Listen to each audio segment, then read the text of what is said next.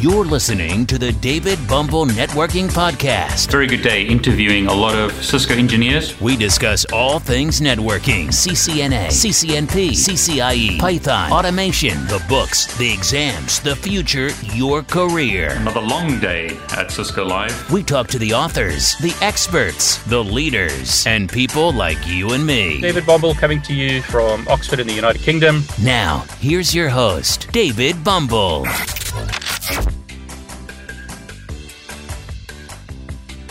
Now, let me warn you, as I demonstrate these protocols, it's going to take time because there's a lot of information.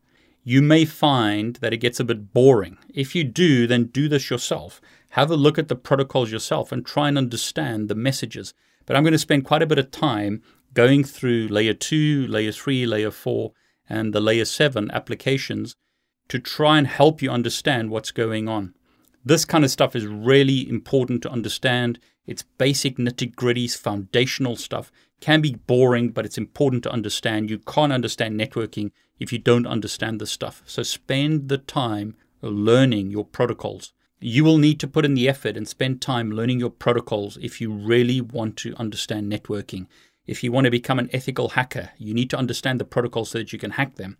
If you want to become a network engineer, you need to understand the protocols to be able to configure network devices properly and troubleshoot network devices or troubleshoot network issues. If you want to become a good application developer, you need to have an understanding of the underlying applications. Many nightmares are caused today for network engineers because of badly written applications. Application developers assume, some of them who write bad applications, that there's unlimited bandwidth. There is no unlimited bandwidth. If you write a poor application, it's going to make a network engineer's life very difficult. As a lot of old network engineers will say, it's always the network's fault and all the rubbish comes from the top and lands on our heads because people will blame the network even when there's an application that's at fault. Make sure that you spend your time learning your protocols so that you can prove it's not a network issue, but it's an application issue. There were different competing groups that were clashing about what was important and which protocols should win, the so-called protocol wars.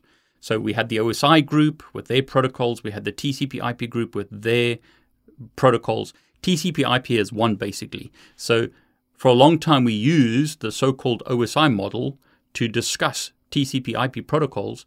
But the TCP/IP protocols is what we use in the real world. We use IP version 4. We use TCP. We use UDP. We use IP version 6. TCP UDP once again. We use IP protocols in the real world. So there's this disconnect, if you like, between the OSI model and the protocols that are actually used in the real world. So now, in the new version of the CCNA, we have what is called, if you like, a hybrid model or a combined model of OSI and TCP/IP model. So don't get confused. There was originally a 4-layer TCP/IP model. We have a 7-layer OSI model, but now we've ended up, in summary, with a 5-layer TCP/IP model, 5 layers, but we refer to the top layer as layer 7 because it originated from the OSI model. So I'm going to talk about some of the details now, but in summary, make sure that when you study for the exam, you understand that there's a TCP/IP model, but today we talk about 5 layers instead of the original 4 layers that were discussed in the original RFC or request for comments.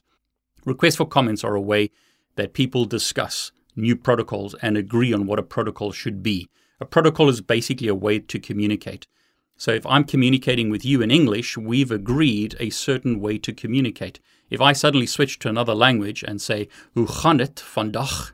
you won't necessarily understand what I'm saying because that language uses a different communication stack, if you like, or a different way to communicate versus English.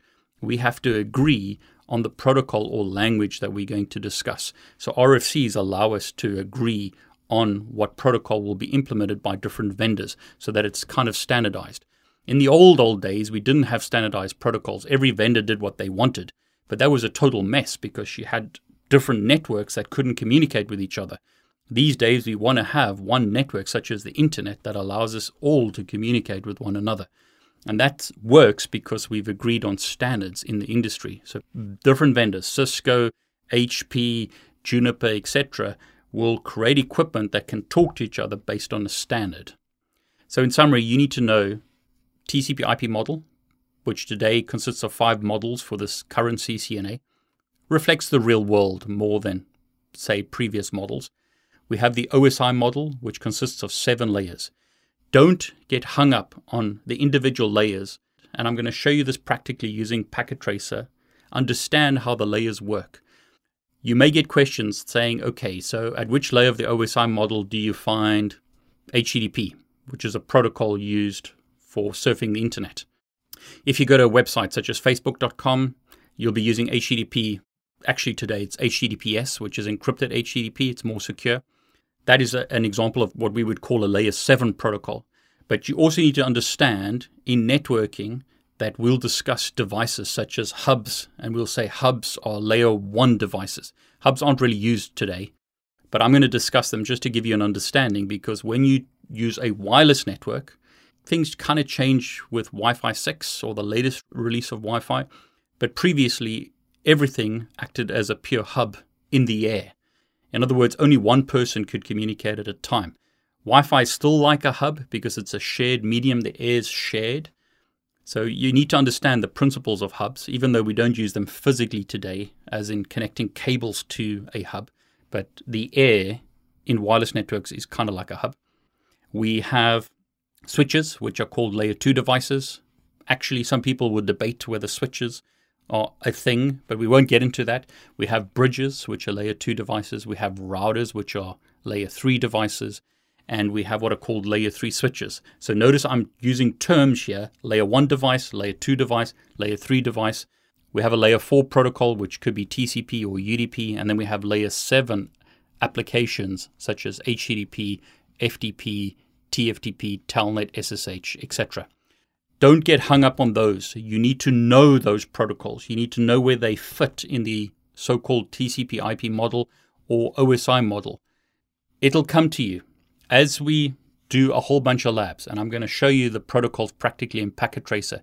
You'll see where those different protocols reside, or sit, if you like, in the model. Now, I need you to know some terms for the CCNA exam. It's basically how we refer to stuff, if you like, at the different layers. So when data is sent at the physical layer, we're sending zeros and ones across the physical layer. That's known as bits. So the bits of data are represented on a fiber cable as light. So as a basic analogy, if there's light, it means a 1. If there's no light, it means a 0. So 0, 1 would represent our bits or our binary values. On copper, do we have electricity or not? So most fundamental example would be if there is electricity on a wire, it means 1. If there's no electricity, it means a 0. So think of this as a light going on and a light going off. Is it on? Is it off? And that represents our bits. So at layer 1, we have bits. On top of that, we have frames. So at layer 2, we talk about a frame. So when we're sending data through an Ethernet switch, which is a so-called layer 2 device, we are sending frames. So I'll use these terms. Frame is getting switched from one port on a switch to another. So when you hear the term frame, remember layer 2. At layer 3, we have what are called packets. So a router, which is a layer 3 device, will route packets from one interface to another. And at layer 4, we have segments. So layer 1 is bits, layer 2 is frames, layer 3 is packets, layer 4 is segments, and then at layer 5 to 7, we have an application. Thanks for joining us on today's podcast. Be sure to visit David's YouTube channel at David Bumble, where you can subscribe and watch all of his videos. While you're at it, if you found value in this show, we'd appreciate a rating on iTunes. Or if you simply tell a friend about the show, that would help us out too. Catch you next time on the David Bumble Networking Podcast. All the best. Take care.